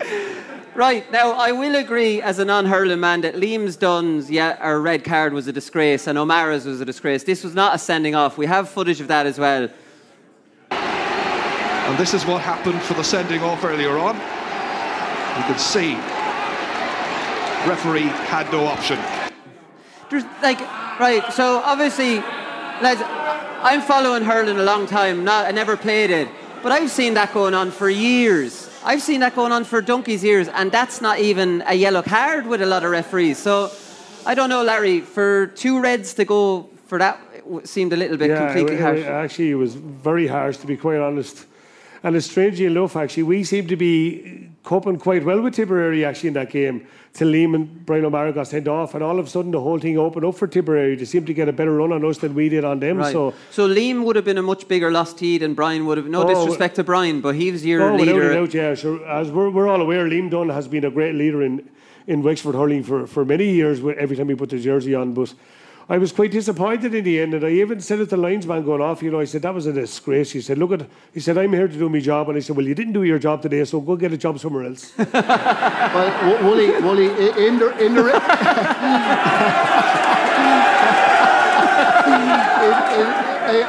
I'm going to talk wrongly here now, but in the referee's defence that day, I always remember, Michael Dignall will remember this, but Liam was an unusual type of player. I remember tactics were a bit different in our time. We were playing Offaly in Leinster final one year, and Shawnee Flood was hurling on Johnny Dooley. And Johnny had a thumb injury going into it. He'd broken his thumb. And we were discussing it before the game. And Shawnee said, which thumb is broken? And Liam walked by him. He said, you've only 2 thumbs, he said. So Liam was a tough man on the field now. Well, I think the issue there, though, is it's the same issue nearly in every game with referees. Do you referee by the rule, or do you referee by the way hurling people would like a game to be refereed? I think Liam was a massive loss that day. I absolutely agree with that, and a hugely important player to Wexford. And I think when Cheddar, just on that, did Liam's reputation go before him? Because I wouldn't have seen an awful lot of Liam. Would have seen him towards the end of his career. But Liam was a great leader and a great player. But let's not dress it up. He was a hatchet man as well, no? Look, Willie, I disagree with that. I wouldn't agree with that. And no, it's not just because I'm in Wexford. I actually know Liam and all of that. I know Liam very well, and look, he was. I mean that in the nicest possible way. Those times were hard hurling, Willie. There was lots of players. You just simply had to be a hard hurler. Bear in mind, Liam Dunn wasn't the tallest of players, and was number 6 on the Wexford team for a good few years, and hurling a lot of very, very tall players. And look, even just knocking back the ball and that. Well, look, if you put up your hand there to catch the ball, what do you expect? So no, I'm being honest about that. You don't expect to find your hand in the back of the Hogan stand. No, I'm being honest about that, Larry, and I am backing up Liam on that. He was a fantastic, skilled hurler. Don't ever forget that. He was a very, very skilled hurler. And, I think that day, you're right, Brian O'Mara was a good player, but Wexford really missed Liam Dunn that day. Yeah, I think Liam Dunn actually met him the following year. This was in Liam Dunn's book. Met O'Mara to make amends. O'Mara missed the All-Ireland final because of that. And O'Mara blanked him, wouldn't speak to him at all. But I actually think Liam Dunn might have wrote a letter to the Leinster Council or whoever to appeal his case to let him play in the All-Ireland final. Right. I think Wexford represented Brian O'Mara to say, look, give him a chance. This is only an opportunity in life that you get to play in an All-Ireland final. But I will say about Liam Dunn, he is one of the best hurlers we have had to wear that Wexford jersey. I'd go to war with him. If there was a battle on tomorrow, he'd be on my back. I tell you that now. Yeah. He wore his heart on his sleeve. But I did have a couple of runs in with a club hurling, and Tomby was the very same. He have no problem cutting your little finger off or your big finger off or the top of your head off. But at the end of the game, he'd shake your hand, and that's what I love in a man. I think so, and I have to say, I thought it was very nice, Tom. Declan O'Keefe paid tribute to Liam Dunn and the work he did with him in the previous 5 years to Davy, because I just was surprised. He says, in fairness, Liam, he brought us a hell of a long way in the 5 years we had him. This is after winning a Leinster under Davy. And the easiest thing in the world to do was say Davy's brilliant. I think or that was whatever. great respect. It was a great mark of Declan O'Keefe. He said it. And Liam Dunn, raised the standard of hurling in Wexford definitely in the first year and in the second year. But as time goes on, sometimes this just happens. Maybe in our third or fourth year, things go a little bit flat. And look, there's very little you can actually do about that. But he certainly has, in my view, from the outside looking in, and the lads beside me here can attest to this, he has served Wexford well.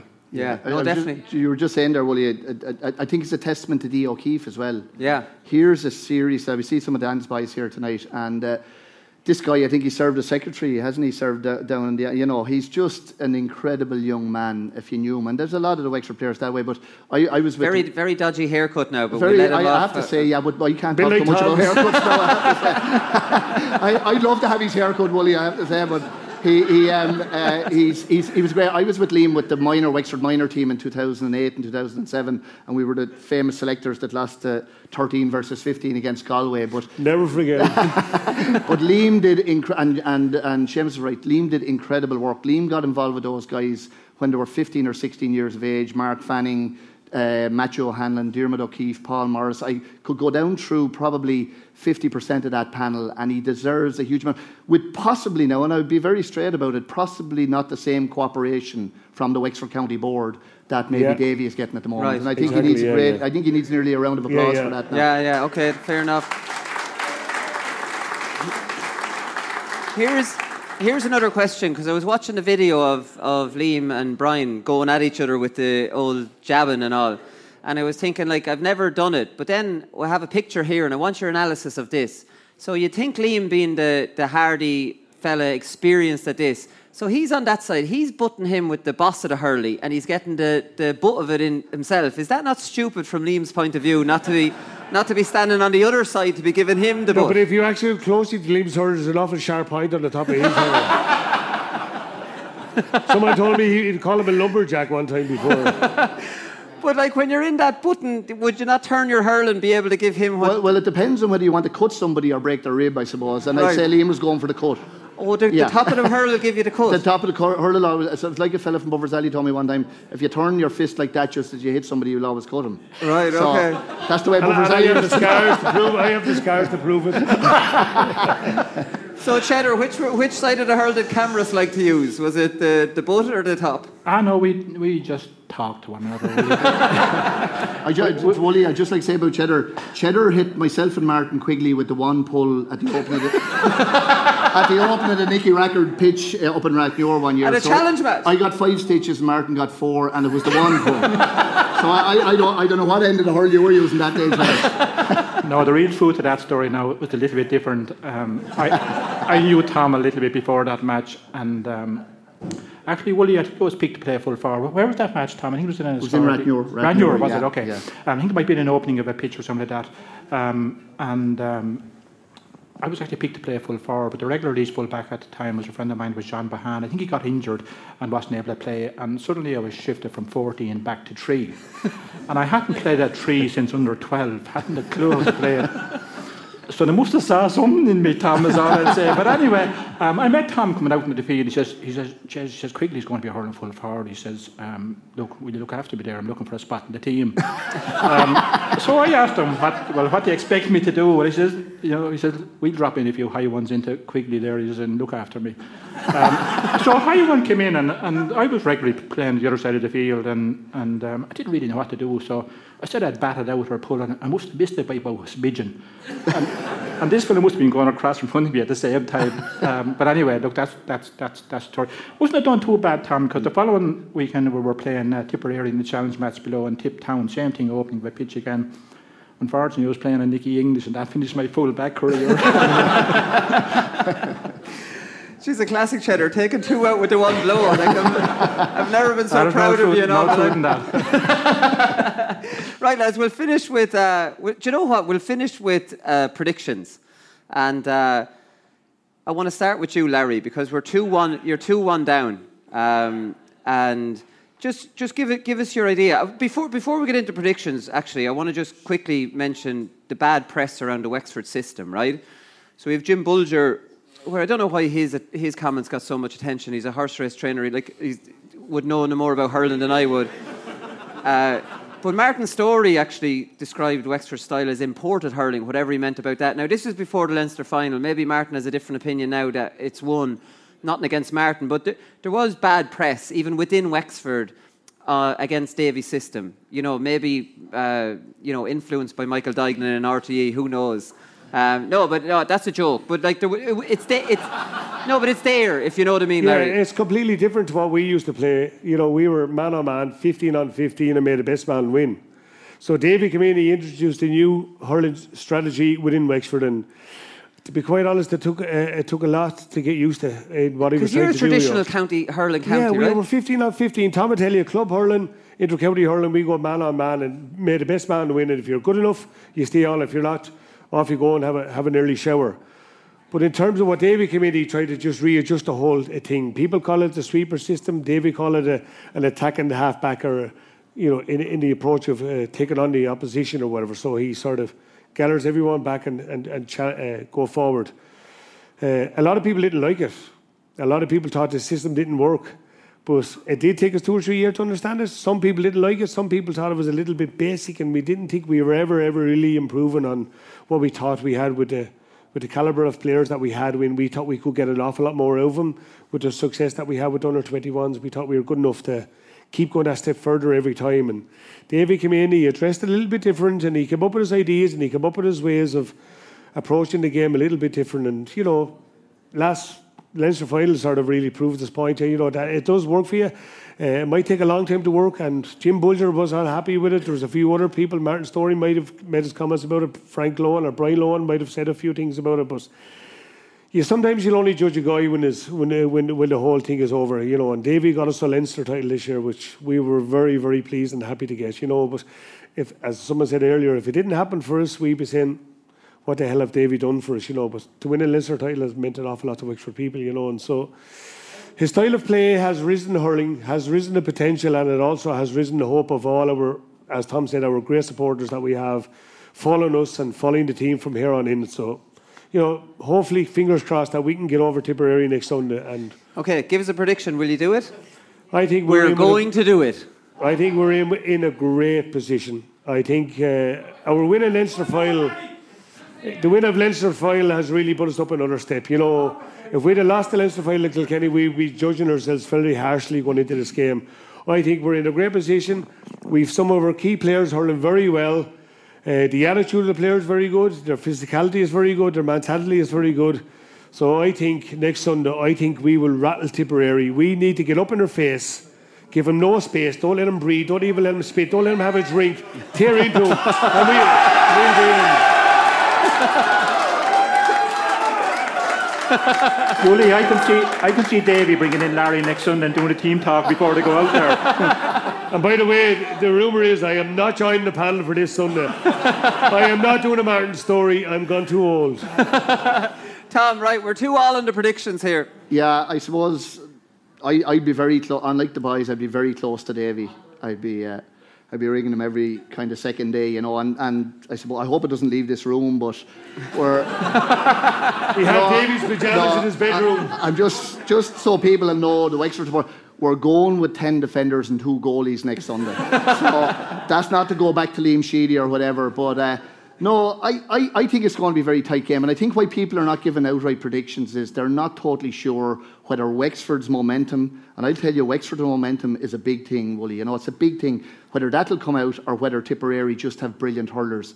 My own opinion is that if we can protect our full back line, and we have a very good full back line, the Tipperary forwards, and we mentioned them earlier, Callan, Jason Ford and John McGrath. Yeah, John McGrath. They're capable of scoring 4 goals next Sunday. That's the truth of the matter.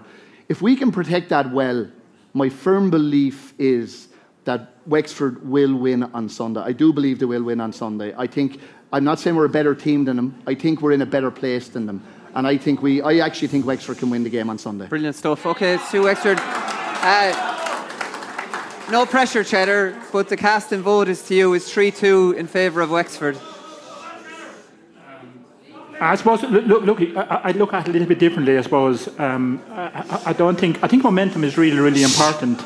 And I think Wexford have it at the minute.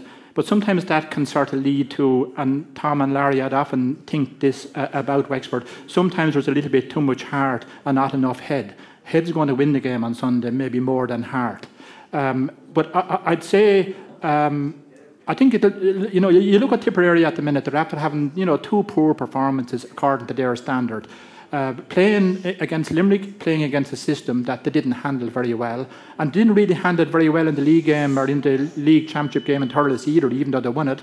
And against Laois in the last game, Laois played it with his sweeper. And you would say that Wexford would know well how to play, or Tip would know how to play against a sweeper, and still didn't play well, even though Laois were a player down for all of the second half. So they just have poor form at the minute. And I think some of the lads mentioned earlier on that some of their players are not playing to the best of their ability. But I just think that Liam and Eamon in particular will come in something different. When you play with a system and you play in a certain shape, the opposition will want to disrupt you. And I think Tip may very well come at something different on Sunday to try and disrupt the Wexford system. Because Wexford depend a lot, obviously, on a sweeper, so they're not going to leave Kevin Foley as a sweeper to mop things up. Now, they may not mark him either. They may just use the ball around him. And I think Tip will come at, first of all, the matchups will be important. It's likely that James Barry, I think, will be on Conor McDonald. James Barry is a very good club hurler in Tipperary, and, it will relish that challenge. They may very well put Brendan Maher on Rory O'Connor. And, when you look at those matchups, and if the Tip players come out on top, then that reduces, I think, Wexford's effectiveness. But I think what Tip will really look at is they won't take on, I think, Wexford in the middle third, because, look, that's Wexford's strong point. That battling qualities in the middle third is really, really strong, their tackling ability and all of that. They may do something completely different. They may take Noel McGrath with the middle of the field and play himself and Bubbles as 2 number 11s around that zone, shooting from distance. And that takes Kevin Foley out of the play completely straight away. And look, they've 2 fair players inside, even after 15 or 20 minutes, if they want to change that up and push somebody in. So I think Tip will look at disrupting Wexford.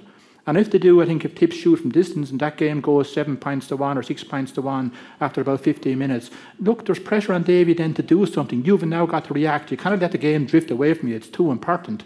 And now you're on the back foot and you're reacting to things. So I think it'll be, it'll obviously be a huge battle. And I think that what both managers do, how they set up, who marks who, the system of play that they actually play. I've seen Wexford play a good few times this year. They have an ability to change things up. I think the fact that Conor McDonald played further out from goal the last than he did below in the park here on the Saturday evening was different. But I just think that if Tip changed their game around, bear in mind they've had 2 flat performances, and I don't think they can go to toe-to-toe like they have in the first 2 or 3 rounds below in Munster when they were, tracking back the field and throwing in tackles and running 100 metres back the field and throwing in tackles, and then you're expecting them to be up the field again to take handy scores and that. I think Tip might approach this differently, and I think they will put shooters out the field, shoot from distance, cause problems for Wexford, and now Wexford have got to react to that. I think it'll be very, very interesting from a manager's perspective to actually look at that and see how that pans out. Prediction, Cheddar? Look, I'd say if Tip go as they are now, in a word, and if Wexford play to their strength. Sorry, there's a couple of other little points there. Sounds like you're going to Tip now. It sounds like you're going to Tip. No, there's a couple of other serious points to take on board here. Wexford's conversion rate from shots was very, very high. It was inordinately high. Even Lee's shooting from frees was very, very high. They're going to need that again, to come out on the right side here. I think if Tip change around their team in a different way, I think Wexford will find it hard to beat him. I think if the both teams stay the same way with the same setups, I think Wexford will win. So I'm sitting on the fence here. No. It's a long way to the door. Okay. I think he's afraid to say Tip are going to win. It's sitting on. Cheddar, who are you going for? Well, look. I'll make this statement, Willie. I'm a Leinster man. My heart says Wexford. But as I say, look, you've got to look at this analytically as well. Tip have a serious forward line. If they open up the space and if they change their team around a little bit to facilitate those type of players, I think Tip will win the match. So that's my comment. Great stuff. So we're at 3-3 and it's down to me for the final prediction, and I'm going for Wexford. Fuck it. Willie, you're a big pussy. Oh, well, I I think it was Michael Dignan said that we know what we're getting from Wexford and we're not sure what we're getting from Tipperary, and that's good enough for me. There's one other comment I Colin want to Bonner make. made a great point that he says Wexford are 15 Bonner Mars, and that's enough to scare Tipperary. That's a fair point. That's the point I was making about the middle third, Willie. There's one other comment I just want to make. Some of the older people here might remember 68. And I just asked Tom earlier on. I think Buffers won their first championship in '68, and you obviously won an awful lot since. But there was one other aspect about '68. I think it was the first time that, when we were talking about music, about the lads earlier on, it was the first time the music was played at half time. I think Sleeve and Bond was played for Tipperary, if I stand corrected, but I think the Streams of Bunclody was played for Wexford. But there was one other interesting little aspect, because we're in a music pub here, and because for all ye music buffs out here, the band was called Emmett Spiceland, and the musician, or the serious musician on it, was Donald Lunny. So that's a bit of useless information, might wrap me up here. Okay, excellent stuff. Right, well listen, we have a little surprise for you to finish the show out, so we're done. Thanks very much all the Wexicans for coming out. You've been absolutely brilliant. Like I said, demand for the show tonight was off the charts. We're definitely coming back down, as Larry says. We'll do an open-air concert, which is going to be absolutely brilliant. We're going to have Tom play out the show with the purple and gold, and we have accompanying him. We have Nick Darcy, who is the lead singer of Corner Boy. Before Tom starts, we have Larry just wants to give you a quick shout out on Faith Harriers draw. Larry. Lads, listen, the Faith Harriers Hurling Club, we're actually building a new clubhouse in Port Corbin for the future of our kids within the club. We have a house on offer for sale in Maynooth, County Kildare. It's a £405,000 house. The tickets are on sale at €100 each. Be given a chance to win the house.ie. Support the Harriers, support the GAA, support Wexford. And after next Sunday, we'll see you in the All-Ireland final. All right. There you go. Listen, all we can say is good night, and I'm done now. Let Tom take it away. And Mick. And Mick. 2-2. Ladies and gentlemen, he's a bit nervous, so there's only one way to introduce this man. It's Tom Dempsey!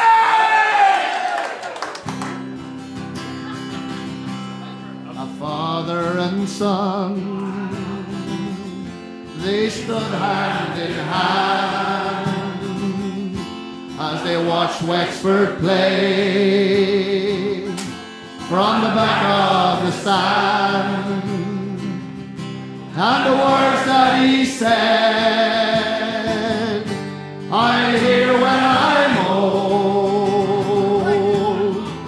It is a beauty to behold when you see the purple and gold. The purple and gold is my heart and my soul.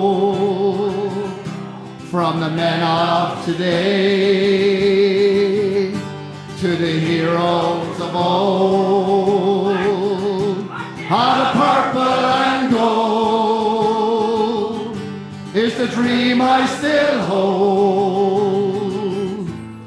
It was a privilege I've been told to wear the purple and gold. Jesus. I can still see them now on the All-Ireland Day,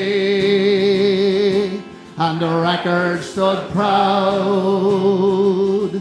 By God, could they play, and the Quigley stood tall, every man brave and bold. It is a beauty to behold when you see the purple and gold. All together, the purple and gold is my heart and my soul. From the men of today to the heroes of old, the purple and gold is a dream I still hold. It is a beauty to behold when you see the purple purple and gold. It is a beauty to behold when you see the purple and gold. I just played the carnival.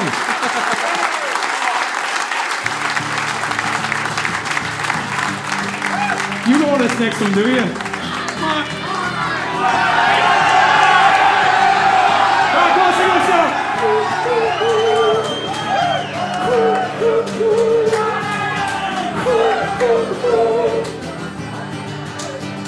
Well, I remember as a young boy, the beginning of September, we were standing at the station, waiting for a train. There was preachers and brothers, there were nuns and reverend mothers, there were guys and drunks and others, and everyone was just the same. I'll be still running 40 from New Ross and Persigory. There were buses from McClody. There were horse and carts and all. And the sentiment of Blackthorn. They were shouting and screaming. And the carried Larry Murphy. He was 25 feet tall. So what's the story about the story? Wexford dreaming about for glory. And then the electric cup was lifted. He said, we brought it back for you. We were dancing in the crossroads, in the shadow of a bonfire, underneath the silver moonlight.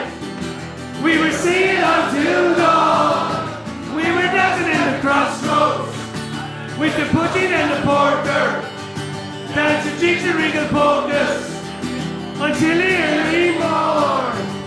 And every barrel on the main street, they were hanging from the rafters as they sang the boys of Wexford like it was going out of style. All the bingo halls are empty and all the masses finished early. Do you know I never saw a like so since the time of JFK. I'm gonna be looking to a garment, to a living storming. And when the beauty got erupted, when he scored from 200 yards, we were dancing in the crossroads, in the shadow of a bonfire, underneath the silver moonlight. We were singing until dawn. We were dancing at the crossroads, with the pudding and the porker, and the cheeks and rings of polkas. We were hanging on till dawn. Here we go!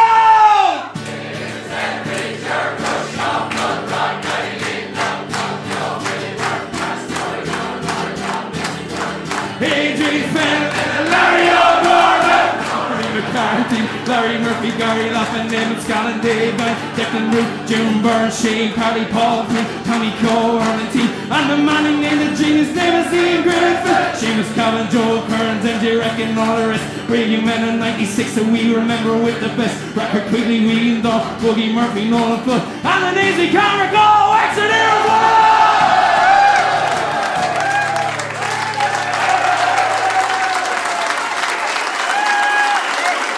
Give it up for our brothers!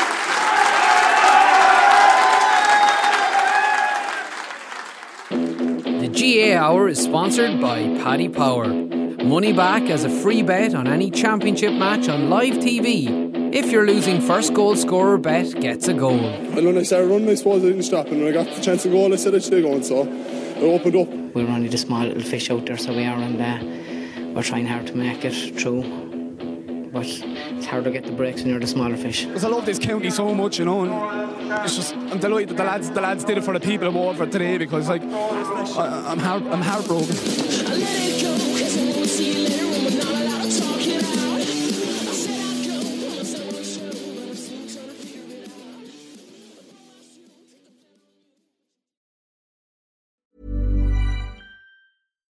Why don't more infant formula companies use organic, grass-fed whole milk instead of skim? Why don't more infant formula companies use the latest breast milk science? Why don't more infant formula companies run their own clinical trials? Why don't more infant formula companies use more of the proteins found in breast milk? Why don't more infant formula companies have their own factories instead of outsourcing their manufacturing? We wondered the same thing. So we made ByHeart, a better formula for formula. Learn more at byheart.com. Hi, I'm Daniel, founder of Pretty Litter. Cats and cat owners deserve better than any old-fashioned litter. That's why I teamed up with scientists and veterinarians to create Pretty Litter. Its innovative crystal formula has superior odor control and weighs up to 80% less than clay litter. Pretty Litter even monitors health by changing colors to help detect early signs of potential illness. It's the world's smartest kitty litter. Go to prettylitter.com and use code ACAST for 20% off your first order and a free cat toy. Terms and conditions apply. See site for details.